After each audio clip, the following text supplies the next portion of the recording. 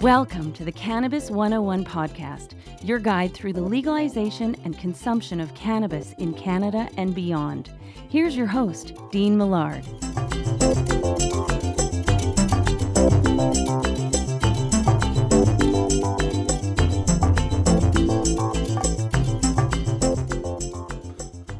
Good morning, good afternoon, good evening, depending on what time you're listening to this podcast. I'm just glad you are. Thank you so much for joining me. My name is Dean Millard. This is the Cannabis 101 podcast, our 10th episode. And remember, it's not just about getting high, it's about getting healthy with the wonderful plant that is cannabis. Fun show lined up for you. First of all, I must say happy birthday to my lovely wife, Trish Fedeko Millard. Last year, as she had a milestone birthday, I went all out. This year, it feels like I'm doing nothing because I only got a couple of things. But happy birthday to Fedekes, taking you out for supper. So right after I post this podcast, we're heading out for dinner. So this might not be the longest podcast that I've done in a while. I don't want to keep her waiting. So happy birthday to her, first of all. And maybe as a present, maybe she'll get a nice can of truffle. We're going to be speaking with a woman named Jacquie today on the program who makes these ridiculously good cannabis-infused truffles. And I will just say this. I have not had a good experience with edibles in the fact that I don't get high. I have not had an edible until now that has had that effect on me. By the way, it's 4:20 as I record this. Tell me, where is your favorite place to celebrate 420? Hit me up on Twitter at the Cannabis 101 and tell me, where is your favorite place to celebrate 420? As mentioned, it is now 420. I would celebrate, but I don't have anything set up. I'm doing this podcast. So hit me up on Twitter at the Cannabis 101. Tell me, where is your favorite place to celebrate 420? So anyway, I've not had a lot of success with edibles. People have made them. I've had candies. I've tried supposedly some heavy duty ones, and I have a pretty high tolerance is basically what it is. I have a really high tolerance, which is unfortunate in some ways because it maybe cost me a little bit more money, but it is what it is. So I've never had a lot of success with edibles until last night. Man, I had one of these truffles, and they are legit. So I am really looking forward to this conversation with Jacquie about the process. We're going to tell you how you can make your own baked edibles, chocolates, truffles, whatever you want. We're going to tell you how to make the can of butter that will go in your recipe. You follow the same recipe as you normally would with can of butter. We're going to tell you today the step-by-step process, how you can do this at home. So I'm looking forward to that conversation with Jacquie. Also, we're going to do What's That Strain as usual with our good friend Chris Ianson, who is our educator. And today we are doing WAPA by Namaste. Yeah, Namaste is the LP that we're going with today. And we're doing WAPA. And I think you're going to like this one. I certainly did. For sure. This week in cannabis news, David Wylie from OkanaganZ.com/OZ. There was an outrageous raid in Revelstoke that we are going to discuss, and I think David and I feel passionately against what happened in this situation. It really is overkill by the law enforcement, in my opinion. Tools of the trade today, what to do if you get too high. Good friend of mine sent me an article because, listen, we've all been there. Anybody that has, I'm sure anybody that has had experience with cannabis has gotten too high or it's just not comfortable. We're going to give you some tips to get straight, sober up, feel better, at least get through it in Tools of the Trade. And of course, we are continuing with the Cannabis Character Cup. Round 2 begins today. Tommy Chong up against Anthony Michael Hall. Tommy Chong's character is the man from Up in Smoke. He's the number 1 seed in this tournament. And Anthony Michael Hall, the character we're going with, is Brian Johnson from Breakfast Club. You can vote at the Cannabis 101 on Twitter. That poll question will be up till some point tomorrow, and then we'll go on, and you can check out the full bracket by going to the contest section at the cannabis101podcast.ca, and you can check out the bracket, make your prediction, and try to qualify for a Cannabis 101 podcast prize pack. The final matchup in round one yesterday was Shaggy from Scooby-Doo, who we all know smoked the herb, right? He took down Randall Pink Floyd to wrap up round one. So we'll pay tribute to Randall Pink Floyd in our cannabis character segment later today. That, of course, played by Jason London from the wonderful movie Dazed and Confused. So good show lined up for you. We start with our cannabis question. Do you mix strains? I had never really thought about this, and the other day I had some Blue Dream, and I had some Hawaiian, and it was basically leftover from kind of different days, and I was like, I wonder what would this would be like, and basically I produced a Blue Hawaiian. I guess you would say Blue Dream and Hawaiian. It was actually good. I really enjoyed it. So I threw this out on Twitter at the Cannabis 101. And Travis says, the last few months, I've discovered the world of distillate. When I first tried it, I mixed Harlequin flower with a dab of GSC. It was pretty great. Since then, it's been all distillate for me. Kicks my butt always. Yeah, I think people are going to really enjoy the season 2 when that is available in some of the retailers. Connor McCannabis says, I've definitely tried it. Usually it is just to add a little CBD to a high THC cultivar. On the other way around, adding a little THC to a high CBD cultivar. So there are options, and a few of the guys were saying, why didn't I think of this before? Why haven't I tried this? So love to hear your thoughts. Get me up on Twitter at Duck Millard. Let me know if you mix strains and what experiment you've had. Now, when I do a clean out, when I buy my marijuana, I transfer it into mason jars. And so when I'm through with a certain strain and I'm going on to a new strain, I clean the jar out, and anything left over I mix into a pile and get a little swamp water. But that's just the old swamp water from drinks or Yucca Flux or whatever they were called. I've never actually taken a certain strain and said, let's try it, until I did this Blue Dream and Hawaiian, and it was very tasty. So that's our cannabis question. Do you mix strains? I certainly did. I'm not going to do it all the time because I do like enjoying what a particular strain gives you and is supposed to give you. But every once in a while, it's kind of a neat, I guess, experiment. And that brings us to what goes well with, and this is anything that pairs well with cannabis. And I was just back on vacation, or a work trip vacation to Manitoba. And we were around the fire a few times, and stories come out. I was with some of my best friends, and stories about us as kids and teenagers and whatnot come out. They're funnier. They're funnier than I thought they were. They're funnier than the actual events probably actually were. When you consume the right strain of cannabis, those stories are so much more fun. And I'm going camping this weekend, and there's going to be more stories. And it was funny.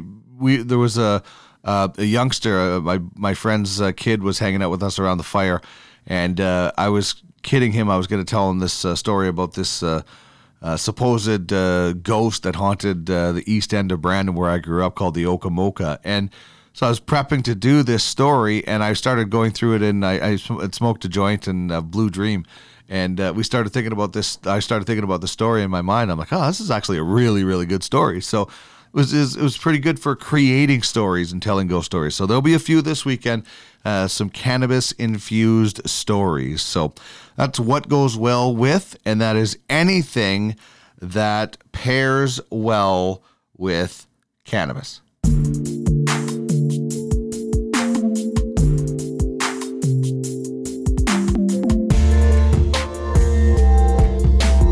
This is the Cannabis 101 podcast, your guide through the legalization and consumption of cannabis in Canada and beyond.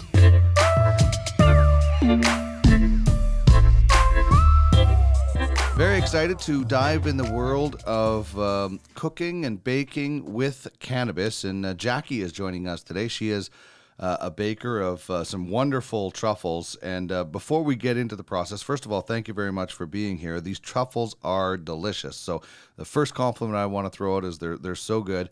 And thank you very much for being here today. Thanks for having me. Okay, so I'm interested in baking with cannabis. Taking an amount of cannabis and turning into this really delicious, really eye-pleasing truffles that you have here. First of all, for somebody that wants to get into this and they're interested, what do you start with? How much marijuana would you start with if you were going to make a batch of truffles like you do? Typically, I just start with 1 ounce. So you take 1 ounce of marijuana, and how much butter would that equate to when you're using that? That would about 1 cup of butter. Okay. So there's a conception out there, a misconception out there that you can just take cannabis, throw it in your mouth, eat it, and get all these great highs and buzzes. But there's a process that you have to go through with cannabis before you can do any cooking. Can you tell us about that process? Sure. A little bit about the process is the first thing you have to do is what they call decarbing the cannabis. So there's many different ways to do it. My favorite way of doing it is I usually just grind it up in a coffee grinder or a food processor. Those little tiny handheld grinders, you don't have that kind of time or that energy. So throw it in a coffee grinder or just a food processor, get it pretty fine. And then I usually just throw it in a mason jar and pop it in the oven for about 45 minutes at 240 degrees. And about every 15 minutes, you kind of want to stir it up a little bit, shake it around, kind of even out the oil.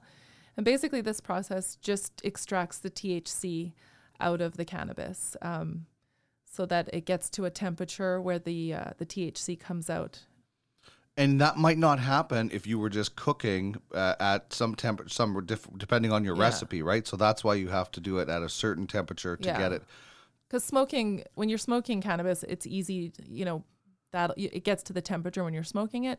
But if you're just eating it or baking it, your body isn't, it's not a high enough temperature to get it to that degree to extract the THC. So you'll get a more effective high if you sort of get as much THC out of the cannabis before you start baking with it. Okay, so that's a really important process. One process that I skipped, unfortunately, one of the first times I was trying to do this, and I'm glad you're here to be able to give us the step-by-step instructions. So we've decarbed our cannabis in the oven, and now we want to turn that into butter. What's the next process for you?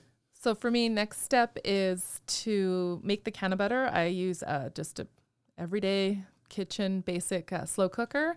But you can use a pot on the stove. There's magic butter makers, whatever you're comfortable with. For me, it doesn't have to be fancy. A slow cooker's fine. If you don't have a slow cooker, throw a pot on the stove. And then same ratio, 1 ounce of weed and 1 cup of butter.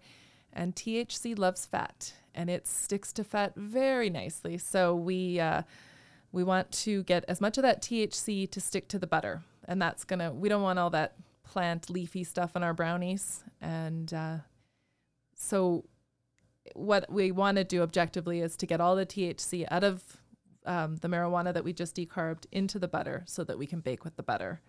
And then so I always put in 1 cup of butter, 1 ounce of weed, and then I usually put in some water. Okay, why do you do that? It's just to regulate it a bit. It just seems, if it's just butter, the temperature gets too high, and you can burn the butter then, and then you're gonna just, you're flushing money down the toilet. Throw out $240 or $160 depending on who you know. Yeah, that's right. Yeah.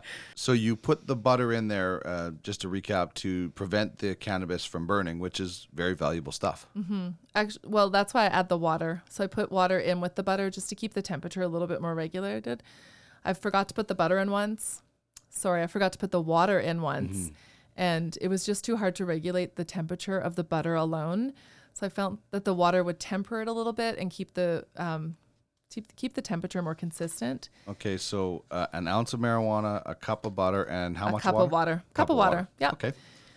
So it's in a slow cooker now. And Yeah. what are you doing with it now? You're just kind of leaving it alone. Maybe about every hour, I would just go in and kind of give it a stir, swirl it around a little bit, mix it up a bit. And I would infuse it anywhere from 3 to 5 hours. At what temperature? Well, between 160 and 180 degrees. Okay. Yeah, anything over 200, you're going to burn that. And so you just try to keep the temperature a little bit low and consistent. You don't want to bring it to a boil, because if you boil it, then you'll boil the water off and the butter will burn and the weed will stick to the pot and it'll just start to fry and burn as well. So it's, kind of low and slow. In the crock pot. Very low and slow. Yeah. Like I said, 3 to 5 hours. I'll usually, I got to make sure I'm just putting on some Netflix That's right. hanging out for 5 hours. But yeah, every hour, 45 minutes, I just give it a little stir. But honestly, just best thing is to just make sure the temperature doesn't get too high and wait. All right. So while you're waiting, you can listen to the Cannabis 101 podcast now and catch up on our old episodes. Okay. So when we talk about foods, you make these wonderfully tasting, really appealing to the eye truffles. Are there better foods? What type of foods do you like to cook with when you're using cannabis? Honestly, mostly baked goods. I've never made anything savory out of cannabis. I know people make hamburgers and baked macaroni and cheese and stuff like that. I've never done anything like that. Only confections, only bread, cakes, cookies. I've made fudge, right? Root beer fudge, maple fudge, and basically, cannabis truffles. Yes, that's probably my biggest. Yeah, they are awesome. Are there better foods that you find to use when you're, baking with cannabis, as far as chocolates or the different baked goods that you use? Is one better than other, and does it absorb better? No, I haven't found either one is better. What's better is what the client likes. If a client wants a cake, I'll make them a cake. If they want truffles, then I'll make them truffles.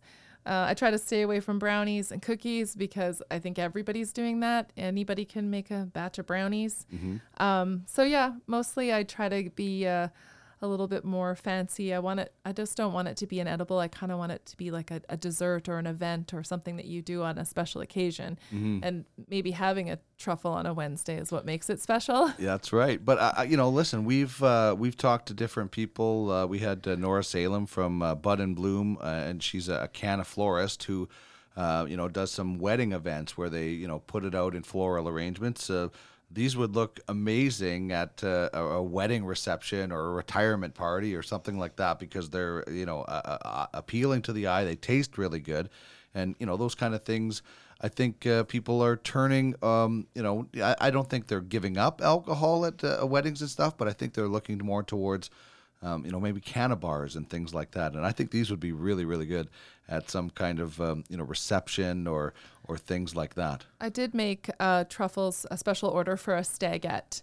So just a handful of girls went to Canmore for a stag and wanted to have some extra fun during their little girls trip.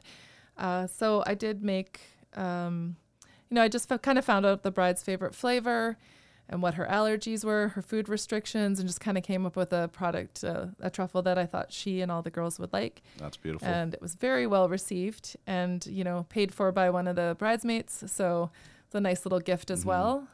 Now, there's a lot of people that have had bad experiences with edibles because they don't really know what is going on with them. How do you measure or approximate what, and when you're making these and giving them out to friends like you did with us, how do you tell this is what kind of the dosage should be approximately?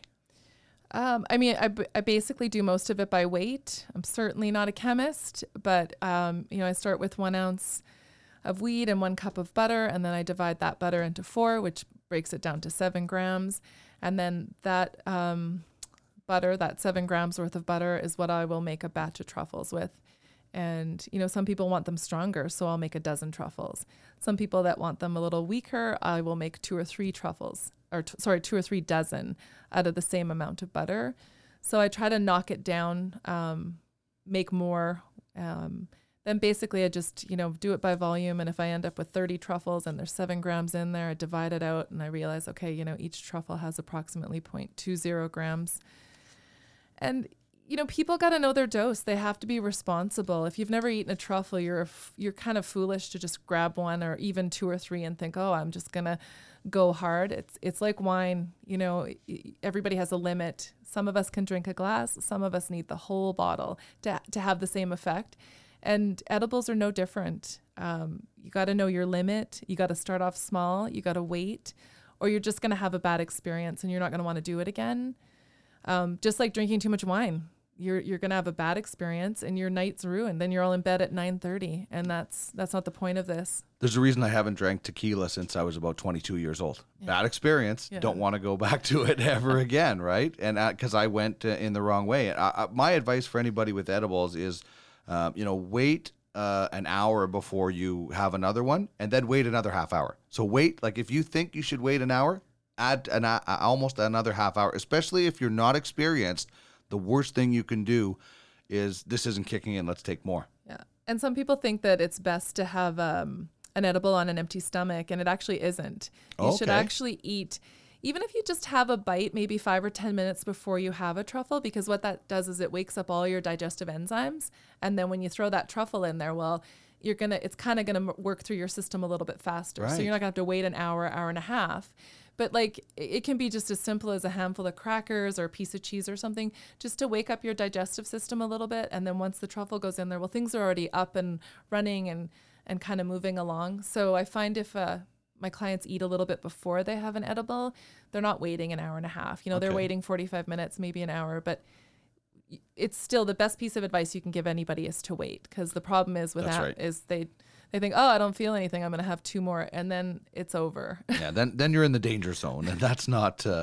I never asked this, but I just assumed. But so once you make the canna butter, is the rest of the recipe for whatever your favorite recipe the same? Are there different things you have to do when you're cooking with canna butter as opposed to sober butter, I guess you might call it? Or is it just you follow the recipe, you take your favorite recipe and substitute canna butter substitute butter with canna butter, and away you go? Is that? Most of the time it's a straight across the board substitution. Okay. If the recipe has butter, you can 1-for-1 canna butter. If it calls for a 1/4 cup of butter, you can add a 1/4 cup of canna butter. But if you want it weaker, then you can add maybe, an 1/8 of a cup of canna butter and an 1/8 of a cup of regular butter. The recipe, baking is still a science. You still have to have all the ratios. You'll still need the same volume of butter, but it doesn't have to be all canna butter if you want your truffles weaker. But what I have found is it's almost always the easiest recipes to adapt are the ones that have butter. Okay. But some of them call for a cup of butter. Well, I'm not putting that much cannabis in anything. So I'll do 3/4 of a cup of virgin butter and then a 1/4 cup of canna butter. And then off I go with the rest of the recipe. Okay. So that's good to know. I've had edibles before. People have made them at home and experimented. I have almost everything I have had tastes like cannabis, except this. Is there people that should be doing, because listen, I love cannabis. I love smoking it. I like eating it, oil. I use it for a lot of different things.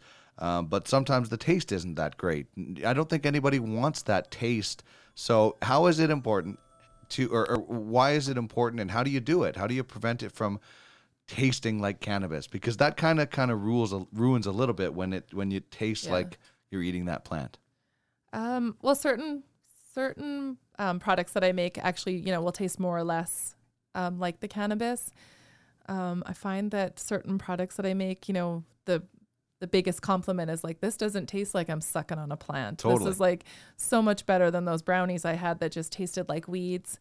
Yeah. I mean, there's a few different things that I've done to sort of offset that. I think using like the decarbing it almost takes away a little bit of that weedy taste. It almost gives it more like of an earthy flavor. So I think decarbing it alone kind of takes away some of that. I know when I make certain fudges, because I've done maple fudge and orange fudge and root beer fudge, you can't taste any of the product. So if people really, really hate that taste and they're really adverse to it and they want to try it, but they can't handle the taste, I'll kind of recommend certain flavors that are a little bit better. Yeah, I mean, without giving away all my secrets, because there's one thing that I kind of researched that sort of neutralizes that weed taste a little bit better. And maybe it's just a little something I add to my baking to kind of overpower it. True. But this tastes nothing. You can't taste the cannabis. It's delicious. You'll feel it. Yeah, I certainly will. If you don't believe me, even if you can't taste it, it's definitely there. Yeah, it's wonderful. Jacquie, thank you so much for coming on the podcast, chatting about baking. What made you, obviously you have a talent for baking. What made you want to decide to add cannabis to it?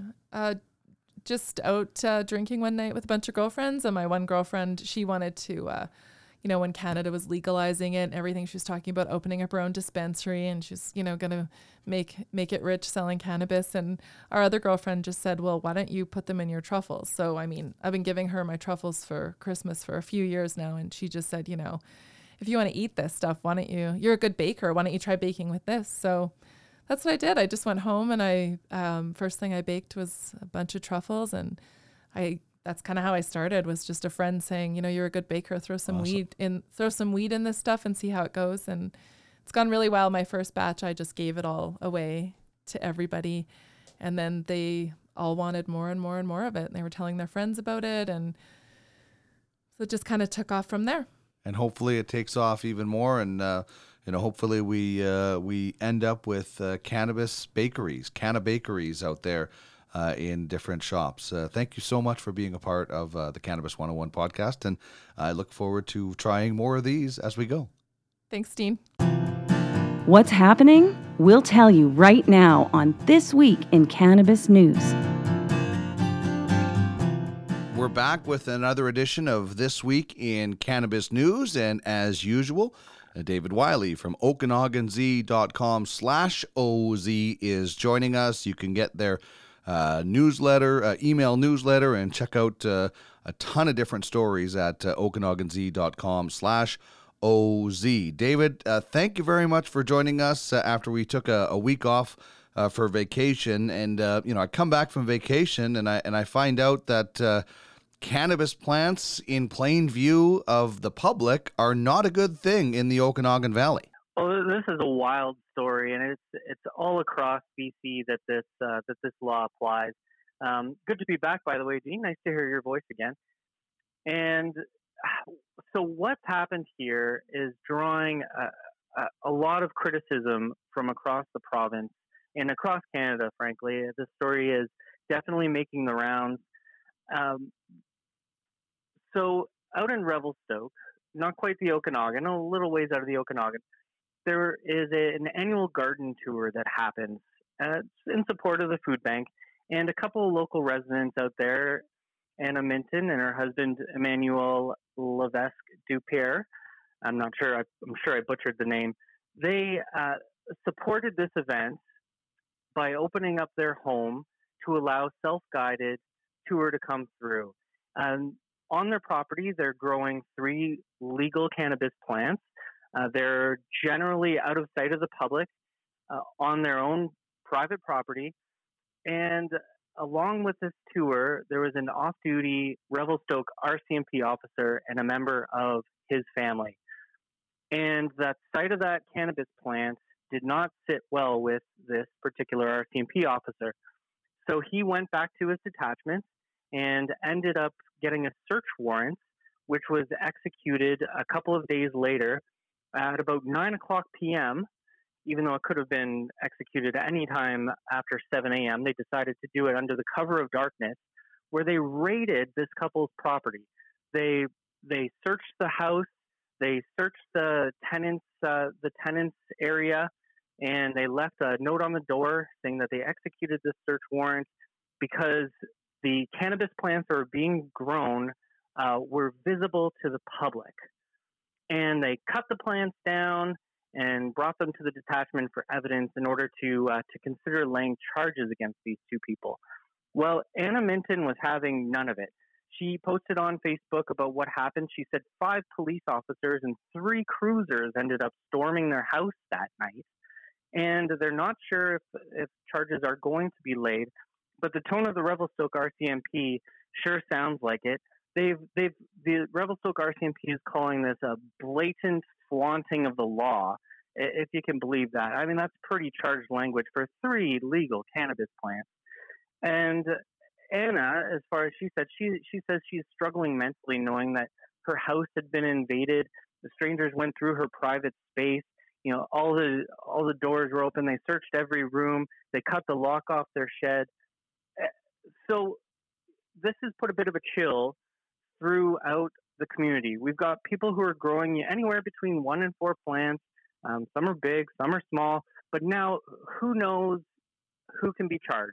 If someone can see a plant from the sidewalk, or if you've got one growing on your balcony, you don't know if you're going to have a search warrant executed on your house and you're going to have your plants taken, and you could very well end up, the maximum penalty for this is a $5,000 fine and 3 months in jail on a first offense.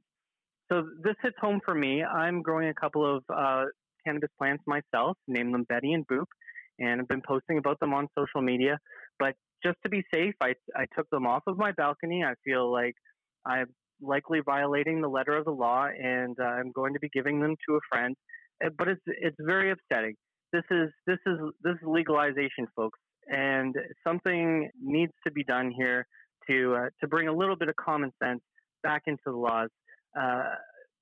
You could probably tell I'm a little bit infuriated, and when the story broke, you know, it was upsetting. Absolutely, I can't even imagine what these poor people in Revelstoke have gone through, having their house stormed by police. You know, like they're common criminals. I don't get it. There are a lot of other issues that these resources could be used for, and you know, here we are. You know, the thing that confuses me about this story, David, is that every household is allowed 4 plants. I didn't even know about the visibility issue. I think that probably could have been explained a little bit more to the public upon legalization, and maybe that's up to each person to look at it themselves. But what I don't understand is, so if you have it in the window, is that count as being visible to somebody from the sidewalk? And why are we trying to hide the fact that we are growing something that is legal? Like you wouldn't ever have to hide your beer distillery if you were making homemade beer or wine. This is ridiculous. Yeah. This is a BC law. So every province has the ability to make its own variations of the federal regulations. This little loophole is something that generally people across BC were unaware of. The province had put out information about what to know when you grow. Anna had talked about going through that information. Nothing was on there about these plants not being visible to the public. In fact, you really have to dive down into the BC Cannabis and Control Act to find this little nugget of information. And it really seems like these folks are being made an example of. This is the RCMP, you know, getting a message out. That's the sense that I get from it. And the language in their statement is that they're saying that they want, if you're going to grow cannabis, then you need to know the law. So I guess, you know, mission accomplished. We all know now. Yeah, what makes no sense is the fact that this is a legal plant. You are legally allowed to do this, but we have to hide it away. This is doing so much damage to the already stigma of cannabis. This is going to scare people away, and it's ridiculous that a law enforcement agency in Canada is perpetrating this. I am doing something perfectly legal, and honestly, I've never been so stressed about growing any kind of plant. I've never been stressed about having wine or beer in my fridge, but I'm absolutely anxious about having plants anywhere where people can see them. And this is stigma. This is us being made to feel shame. There's no other way to put it. It's unfortunate, and hopefully no charges are laid, and hopefully the RCMP backpedals a little bit on this, because this is it's overkill to the max, in my opinion. All right, let's shift to a happier story. Another Spirit Leaf store is popping up in your area, and we talked about how long it took, but then maybe like whack-a-mole, we might see more stores popping up, and that seems to be happening for you guys now. We've got 2 in the South Okanagan now. 2 stores in Penticton got their provincial license. And yeah, so this is going to be Spirit Leaf's second store in the Okanagan. Congratulations to them. This is a retailer that's really making a footprint across Western Canada. They've got high concentration of stores in Calgary and in Edmonton. They've got a flagship store in Kingston that's all connected to Up Cannabis, which is the Tragically Hip brand. And now they've got a store in Penticton and a store in Vernon. So it's great news for the Okanagan. We've got stores up and down the valley now, and more to follow. There's still only one in Kelowna, but that's going to be changing soon, I'm sure. And it's good to see. You know, we should have these kinds of options available to us, and we've been seeing that the more stores that are open, the more retail locations, brick and mortar that are open, the more people are buying from the legal industry, and that's what the federal government is aiming for, is to have more people going through legal channels. Well, yeah, and if the options are readily available, it's more convenient. They're going to definitely go down that road, and more stores rather will be popping up. It's interesting. There's a story that we're going to talk about when it comes to Canada's kind of reputation, I guess, with legalization. Next week on this show, I'm scheduled to interview the Honourable Anne McClellan, who was on the task force to legalize. So I'll be interested to talk with her. But this group of British economists, politicians, and marijuana legalization advocates came over to Canada, namely Ontario, which is maybe, Alberta might have been a little bit better because there's so many stores. There's not as many in Ontario, and they're starting to get more. And I think they're opening up licenses for them. But they were not happy with what was going on in Canada. And they had some harsh criticisms, and I think rightfully so, of Canada's legalization. Yeah, this was a tour that came through of British economists, politicians, advocates. So they brought along a gentleman by the name of Chris Snowden. He's the head of lifestyle economics at a think tank over there called the Institute for Economic Affairs. And he had a scathing piece that he wrote in Spectator magazine. The weather seemed to not even cooperate. He got rained on while he was partaking in his Canadian cannabis. He says that Canada's failing to smash the cannabis black market. He blames high prices, plain packaging, restrictive licensing conditions, and he says that he's right in the demographic that Canada's looking for, calling himself male, middle-aged, more or less law-abiding. So just the kind of chaps, he says, to dabble in the legal market. And he was not happy. He basically said that these overregulated stores are pretty much sucking the fun out of cannabis. You can't really argue with that. It's the packaging is quite plain, and there aren't very many things that can distinguish the products apart. I have been to a number of different retail stores myself out here in BC, and I find that all of the stores have their own different feel, which is nice. You know that you're in, say, a Spirit Leaf or a Hobo or a Starbucks.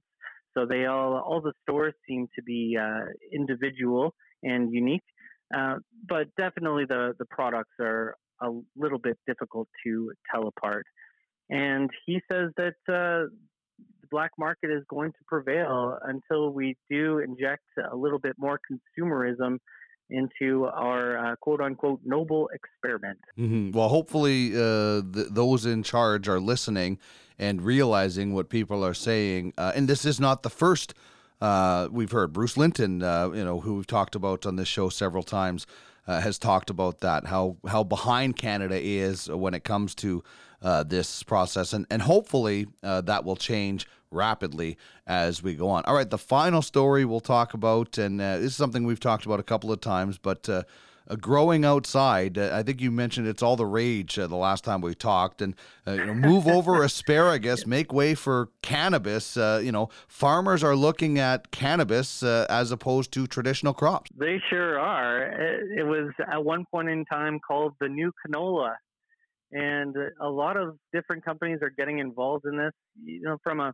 We're going to see a lot of hemp farms for all kinds of those different products, but we're definitely also seeing a lot of cannabis farms that are being used to produce different cannabis products on the market. So there's a great story in the Financial Post about WeedMD. They let in with WeedMD being one of 13 Canadian pot companies that have now been granted outdoor cultivation licenses. And they get into a lot about how this is going to be the cheapest way to grow cannabis. And there are different farms in this area too. One of them that we talked about recently that Aurora has planted, and that's an experimental farm for them. These products or these plants are going to be used to make basically edibles and concentrates, anything that you don't necessarily need that beautiful looking flower packaged on its own. So if you can take the THC and the CBD and the terpenes and the cannabinoids and all the extracts, everything that the waxes, that's what they're going to be used for, those kinds of products. And they're a lot cheaper to grow outdoors. You don't have to pay for the lighting. You don't have to pay for your the buildings. There's just so much expense that comes to along with growing indoors that you just don't have when you're growing outside. One of the challenges, of course, is Canada is not always doesn't always have the longest growing season. It gets a little cold out here pretty quickly, and there are only certain places where you can grow well. So a lot of the outdoor stuff people are saying is generally going to be grown more successfully in places like California. But we will definitely see weed grows like a weed, doesn't it? Mm-hmm. It grows under sometimes the harsh conditions. So we're definitely going to be seeing a lot more outdoor grows, and that's good news for the industry. A few of the challenges that are going to come along with that are the challenges of security and the smell.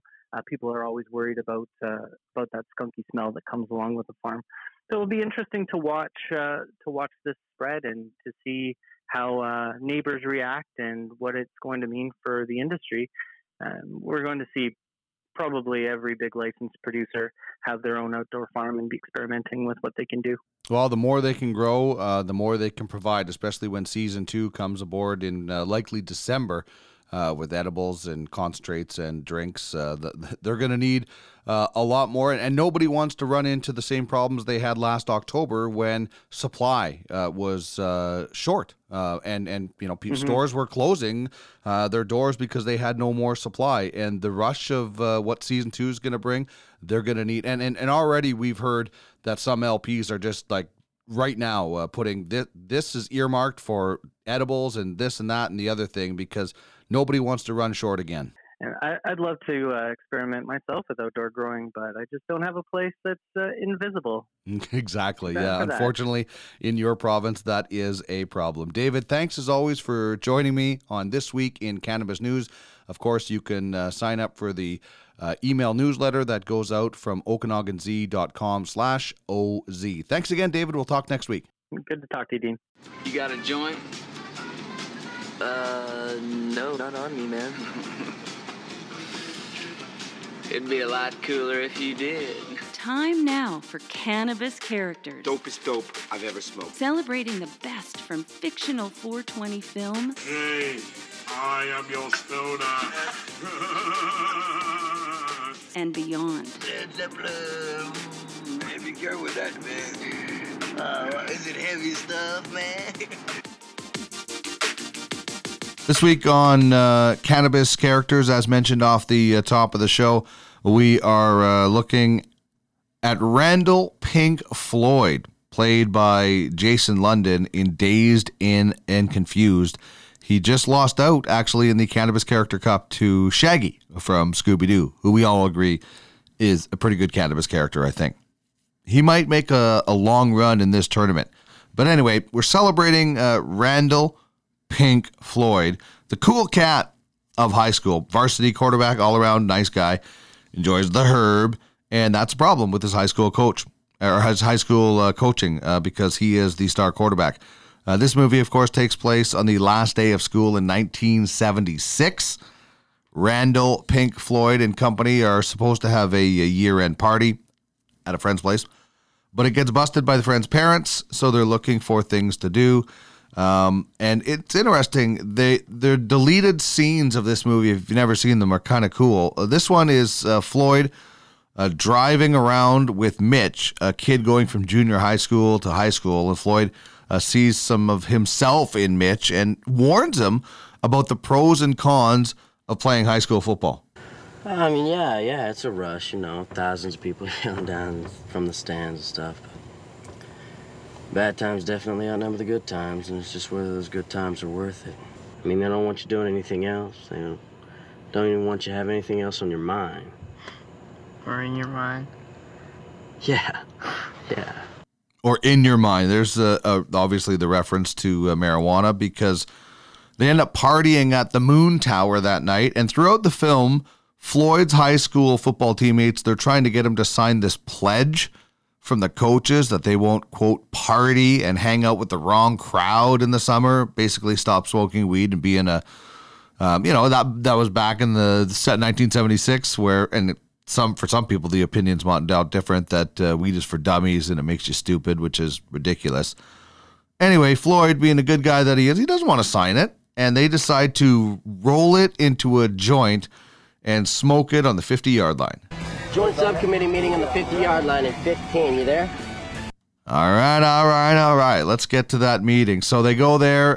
They're discussing how hard done by they supposedly are. They are the kings of the school, but this is ridiculous that the coaches would want to make them sign this pledge. The cops end up showing up. They call the coach, who berates Randall Pink Floyd in front of his, quote, loser friends, and tells him to get his priorities straight. And Floyd has finally had enough. Coach, I gotta get going. Me and my loser friends, we gotta go get Aerosmith tickets. Top priority of the summer. Oh, Coach, I forgot. I might play ball, but I will never sign that. It's a great scene. Finally stands up to this bully coach and goes to get Aerosmith tickets. So Randall Pink Floyd by Jason London in what I think is the best non-Cheech and Chong weed film that there is. And that is another cannabis character. What's that strain? Let's find out with Chris Ianson, Nova Cannabis store manager and educator.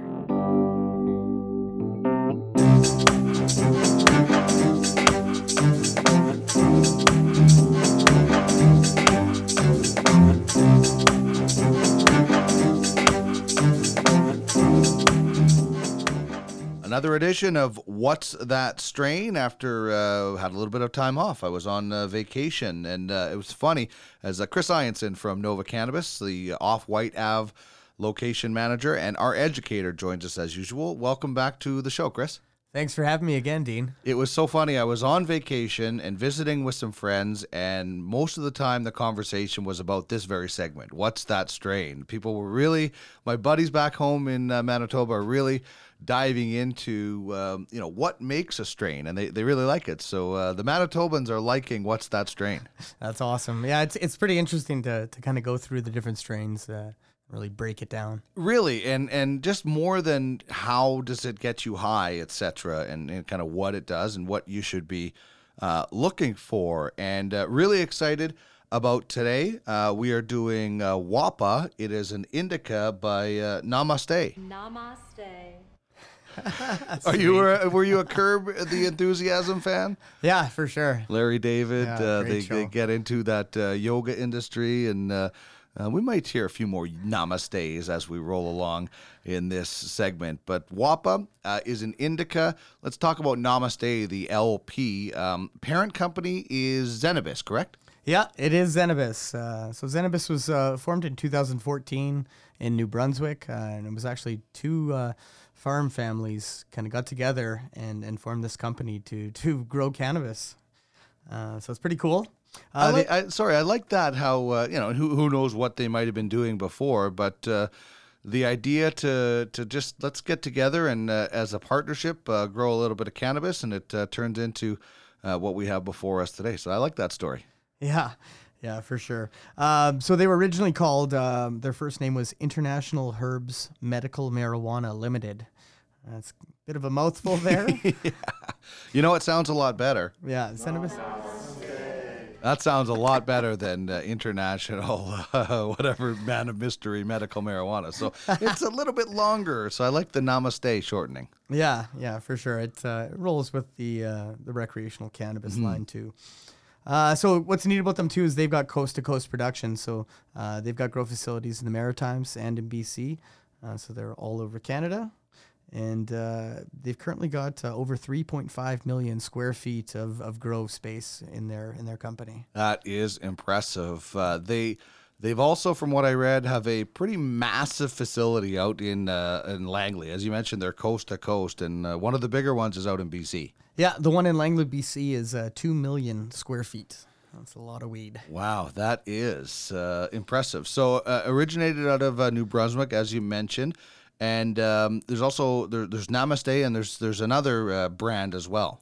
Yeah, there's Blazery. Blazery, we haven't seen Blazery yet in the Alberta rec market yet, but from what I've tracked down, it's a recreational line of high-end pre-rolls. So it's top bud, like top cola flower, high quality pre-rolls. Pretty exciting. Yeah, top cola flower, top cola buds is. If you're new to cannabis, the best part of the plant, if you're think of it in wine terms, it's your reserve, isn't it? Yeah, that's exactly what it is, the reserve. A few companies actually refer to their top cola stuff as, Edison Reserve. They call it that. And excellent. Yeah. So it's interesting history with this. As we've done a few of these segments, this has originated in Europe in one particular place that is very famous for marijuana. Yeah. Yeah, so WAPA was first created in 2006 in Amsterdam by Paradise Seeds. And Paradise Seeds is, they've got the genetic rights to a lot of famous strains, and WAPA is one of their, big famous award winners. Yeah, it has, in the terms of the Cannabis Cup, which, I think a lot of people measure, how worthy of a strain it might be by some of the awards, and having Cannabis Cup next to your name does carry some cachet with it. Yeah, it does for sure. With WAPA, we've got the stuff that we've got today. It's a 17.3% THC and 0.07% CBD, so less than 1. Okay, this is 60/40 indica. Yeah, and that's right. There's something interesting about the lineage with this. We know part of it, but the other part is a mystery, isn't it? Yeah, that's right. So for the lineage, we know that Sweet Skunk is one of the parents, and the other parent is unknown, and only Paradise Seeds knows the answer to that, and they're not sharing it with anybody. That is interesting. Do you find that very often? Like, I find most of the strains that you want to look up and find the information for, and certainly the ones that we've talked to, the lineage is pretty much written out clearly. This is rare, isn't it? Yeah, it is pretty rare, for sure. But they're entitled to that. Sure. Yeah. Yeah, everybody, you know what? Like, if you want to keep it a little bit of mystery, I don't mind. It's interesting. It kind of gives it a little bit of mystique as well with that. So that's cool. Okay, when we talk about what's in a name, this is one of the favorite things that we do on this segment is we talk about the different names for strains. And when you talk about WAPA, what's in a name? Yeah. So after some deep diving and kind of looking into it and reaching out to some friends, I couldn't find like a direct, here's why WAPA is called WAPA. Did come across WAPA as a slang term for cannabis in Spanish. Let's go smoke some WAPA. It's a WAPA time. So I think that is definitely going to play into that. Just kind of rolls off the tongue, the two. WAPA. Yeah, I like that. Listen, we do a segment on this podcast. It's called Weed Word of the Day, where we just basically, the one time we explored actual terminology of CBD and terpenes and what they all meant, but most of the time it's weed slang words where we just kind of talk about different kind of slang words. And there are so many, like the word reefer, right? Like, obviously there's that ridiculous show Reefer Madness. And if you ever want some entertainment, go watch how silly that show is. But, reefer is derived from the word grifo, Mexican slang to describe somebody under the influence of marijuana. And so it came into reefer and different things. And chiba is kind of a word, a Spanish word. I think it actually means like heroin or something, but it's been like translated to weed. So, but everybody has their own slangs, like within your own kind of group, right? Like I'm sure you guys had different words for weed growing up because nobody's coming out when we were growing up and saying marijuana, right? Like we were trying to hide it. Yeah, for sure. We'd use dope, grass, chiba, trees. Trees, yeah. I was a big fan of Smoke Some Trees. Yeah, I like that one. And it's like, you can kind of not really know if you don't know anything about marijuana, you wouldn't really know what you're talking about. Yeah, for sure. Tree, yeah, there's some good ones. Spliff, for when you talk about different kind of joints. Doobies, spliffs, I don't know. Yeah, typically with the spliff you're going to add tobacco in with your cannabis. That's very popular in Europe. It is? Okay. Yeah. That's where it kind of came over from North America too? Because I used to smoke and I would not want tobacco in a joint anymore. Yeah. Just because I haven't smoked for 15 years or something like that. So yeah, for sure. I do smoke, unfortunately, and I prefer to keep them separate. I like my joints to have all cannabis. Right. And then when I'm finished my joint, I will go for a cigarette afterwards. I like some of the terms like alfalfa or asparagus, right? Like now you're getting really kind of covert with some, like bud is obviously, we know what the term bud is, but when people are starting to go alfalfa and asparagus, you're really trying to be covert about that, aren't you? Yeah. Yeah, when I play ball, I'll usually have a hoot in between games, and I refer to it as my spinach. Oh, I like that. Popeye. Yeah. I like that. Ganja is actually derived from the Hindi word for the hemp plant. Nice. Yeah. I didn't know that. Yeah. Cool. All the things that we're learning here on, and of course, Mary Jane and the different things. I like to, when I ask people about their first time, I always like to ask, what was your first dance with Mary Jane like, right? So it's kind of a different thing like that. So anyway, that's a little more about names. So WAPA, the Spanish slang word for weed. And we talk about packaging. This is pretty general, maybe a little bit bigger, for the 1 grams, but I think as we roll along, I think packaging is going to get smaller. I think there's an adjustment period in the first year, and I think we have to give a little bit of slack to everybody that's doing this, that they will get it right eventually. Yeah, absolutely. You said it, man. I think that's probably one of the number one complaints we've had in the recreational cannabis industry in Canada is the packaging. So this 1 gram tub here, this is actually a reduction from what the 1 grams from Namaste were originally. It actually came with a box. It doesn't need to be that big. Yeah, exactly. That it never has to be. So anyway, they will get on that for sure. Okay, terpenes. When we look at terpenes, which gives the plant not only its smell and a little bit of the look, but some of the effects. What are we talking about for the major terpenes in WAPA? The 3 major terpenes in WAPA are myrcene, which is the clove kind of flavor and taste, pinene, which is pine, and caryophyllene, which is the black pepper kind of spicy. Which is my favorite, which is also really important terpene as well.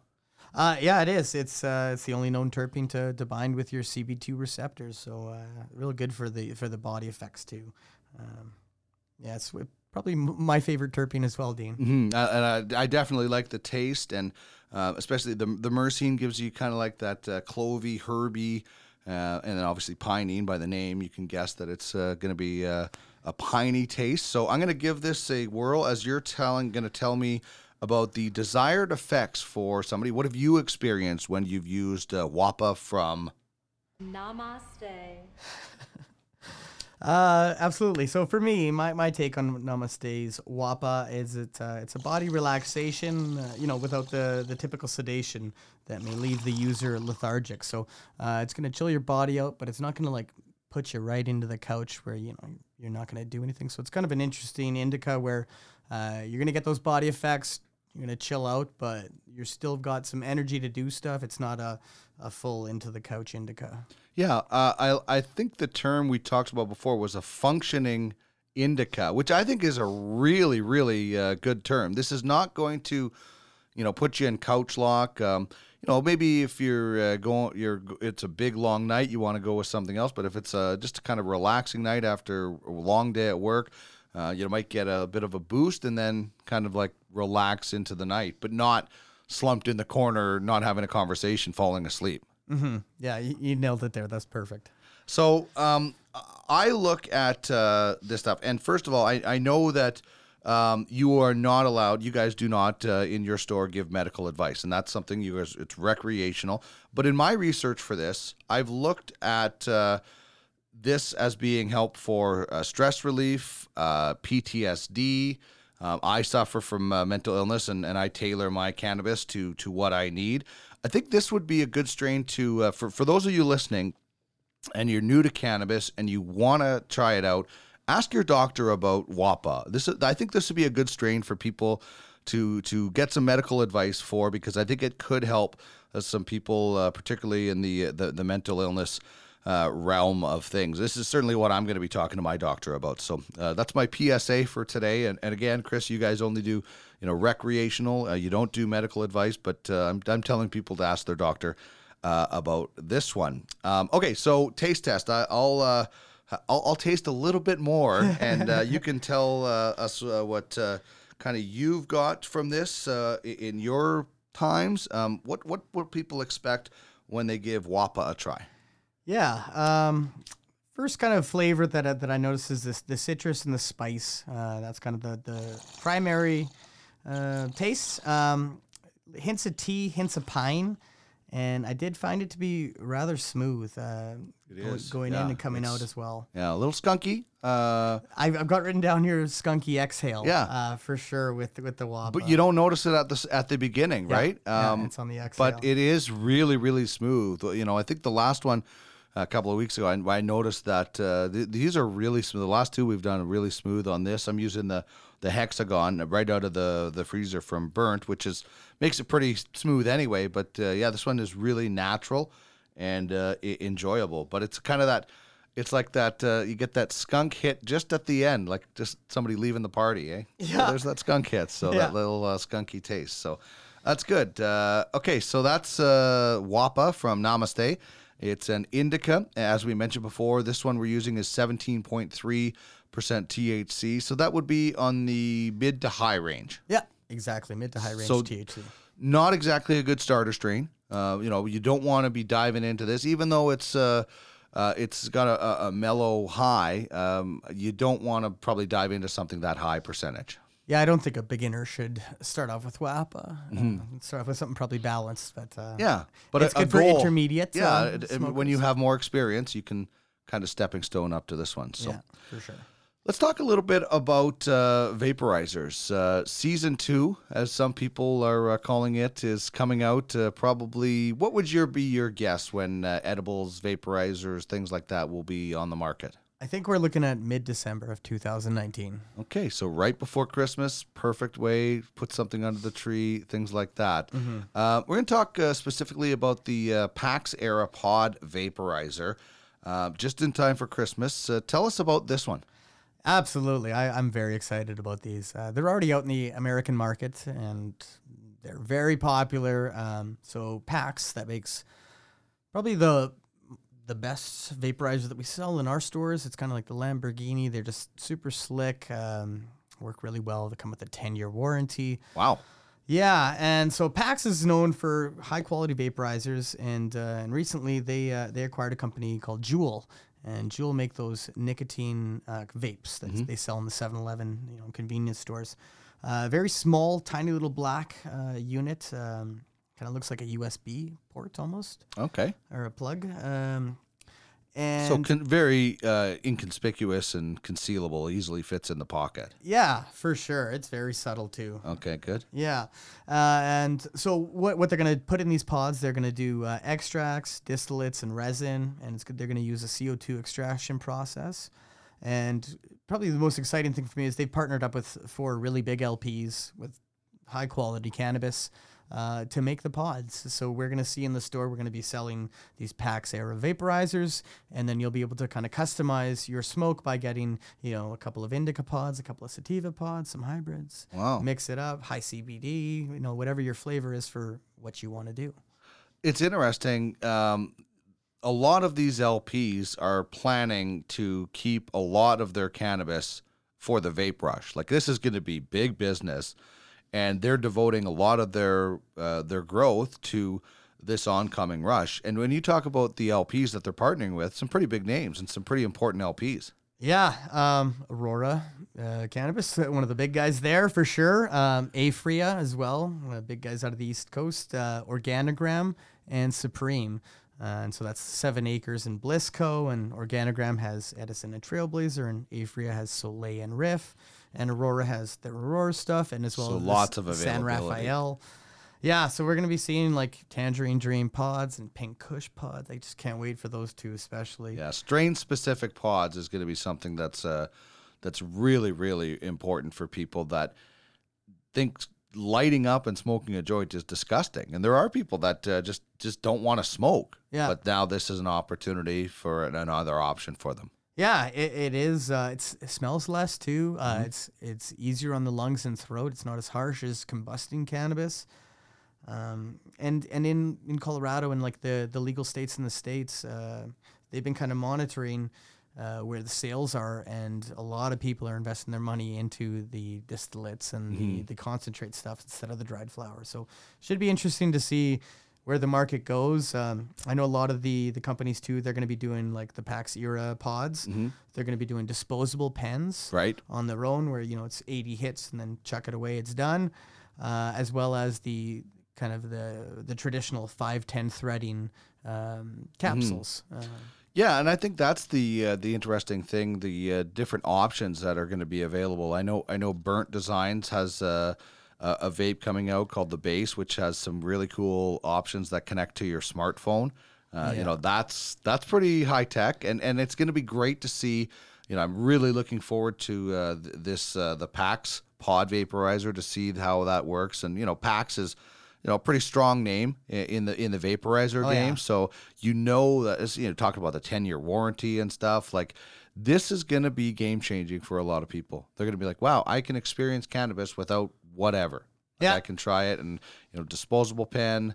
I just think that people are going to be really, really impressed by, and also how good the product is. It's clean. You know exactly what you're getting out of it. So it's going to be good. So I'm looking forward to that. And, and as December rolls around, we'll maybe test out a few different options that are out there. Oh, yeah, for sure. We will be doing that. All right. Thanks as always, Chris. We did a little Wappa Indica from...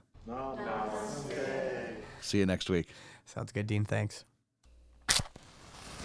Time now for Tools of the Trade. Is this a dream? The latest and greatest in cannabis accessories.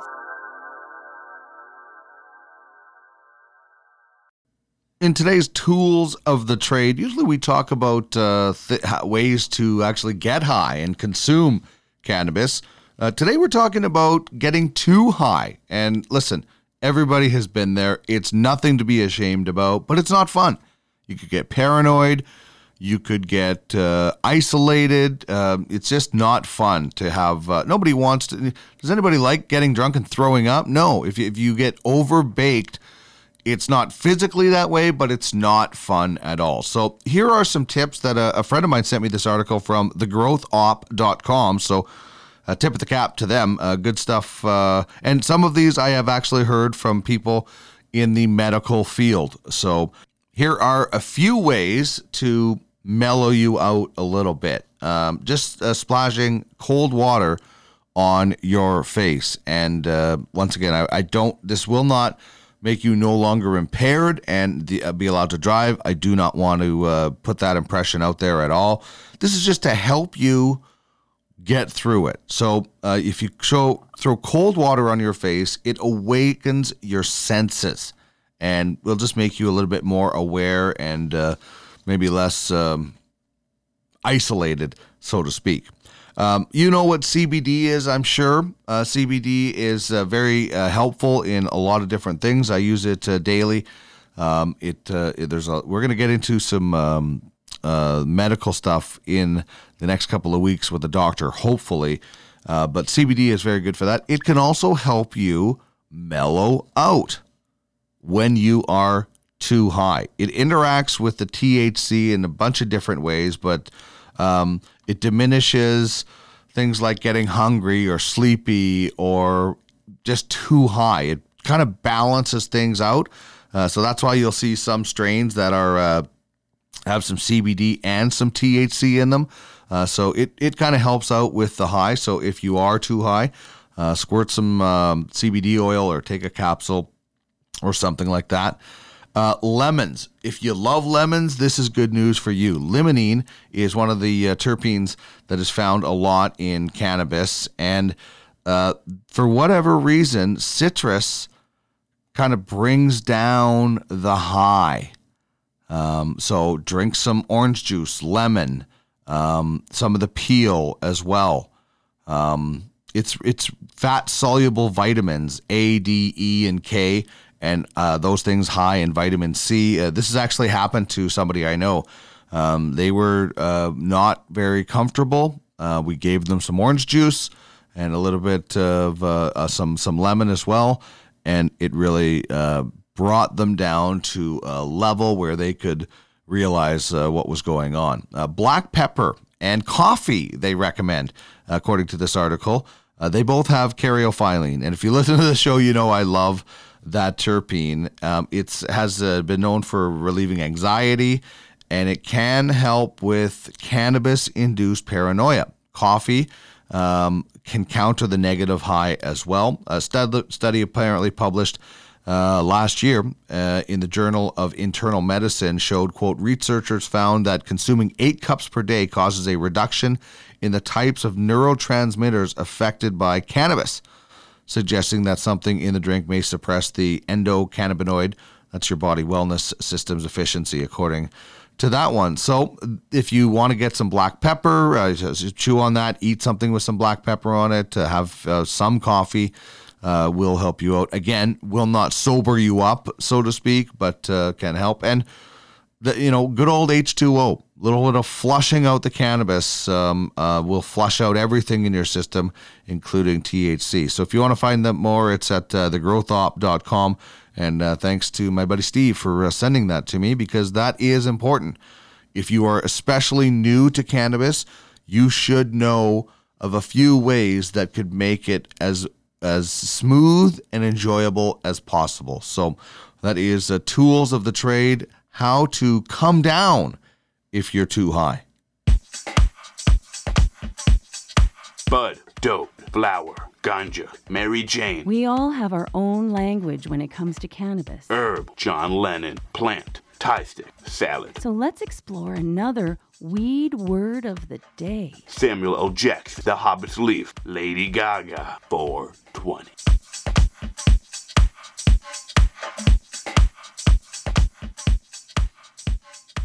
All right, I'd love to hear from you. What are your weed words that you guys use in your group? Chris and I were talking about some of the ones earlier. Shoot me a tweet at thecannabis101, at thecannabis101 on Twitter. You can also find us on Instagram, at the Cannabis 101 Podcast, on Facebook, at Cannabis 101 Podcast, you can just straight up email us, cannabis101podcast@gmail.com, and check out our website, cannabis101podcast.ca. You can catch up on past episodes, and you can also check out some contests that we have. So our weed word of the day, we're going with a few different words that we find from every once in a while that are slang for weed. Mota is a Mexican slang for marijuana. And it's also, from what I hear, a pretty good company as well to get some edibles from. So Mota is interesting. Elbow is a pound of weed. I guess just the L and the B. I'd never heard of that term, but I guess I understand why it is. Sticky, icky, high potent weed. Snoop Dogg talks about that a lot. But if somebody ever says, I got some sticky, icky, it probably means you're going to have a really good time. And this is one I'd never heard. Choof. CHOOF. If you're listening to us in Australia, you will, and you're experienced with cannabis, you'll know what I'm talking about. This apparently is an Australian term for smoking from a bong. So in Australia, I would be considered a choof monster. Somebody that quite often uses the bong. I got to do that right after I sign off here because I'm going out to celebrate my beautiful wife's birthday. Happy birthday, Trish. Thanks, everybody, for listening. Big thanks to Jacquie for dropping by and obviously leaving some of those delicious edibles. Like I said, I have not had edibles before that have been that effective. And the people I'm going with camping with, you know who you are this weekend. You're going to be in for a good time because I will save a couple of them for you. Thank you so much for listening. Thanks to David Wylie for joining us on This Week in Cannabis News. And, of course, Chris Ianson, our educator. We may start getting into some video, and you'll see a little bit about what we're talking about with the cannabis, with the What's That Strain segment. So that maybe is down the road. Thank you so much for stopping by this week. Have a good time. We'll see you next Wednesday. Be safe. And remember, it's not just about getting high. It's about getting healthy.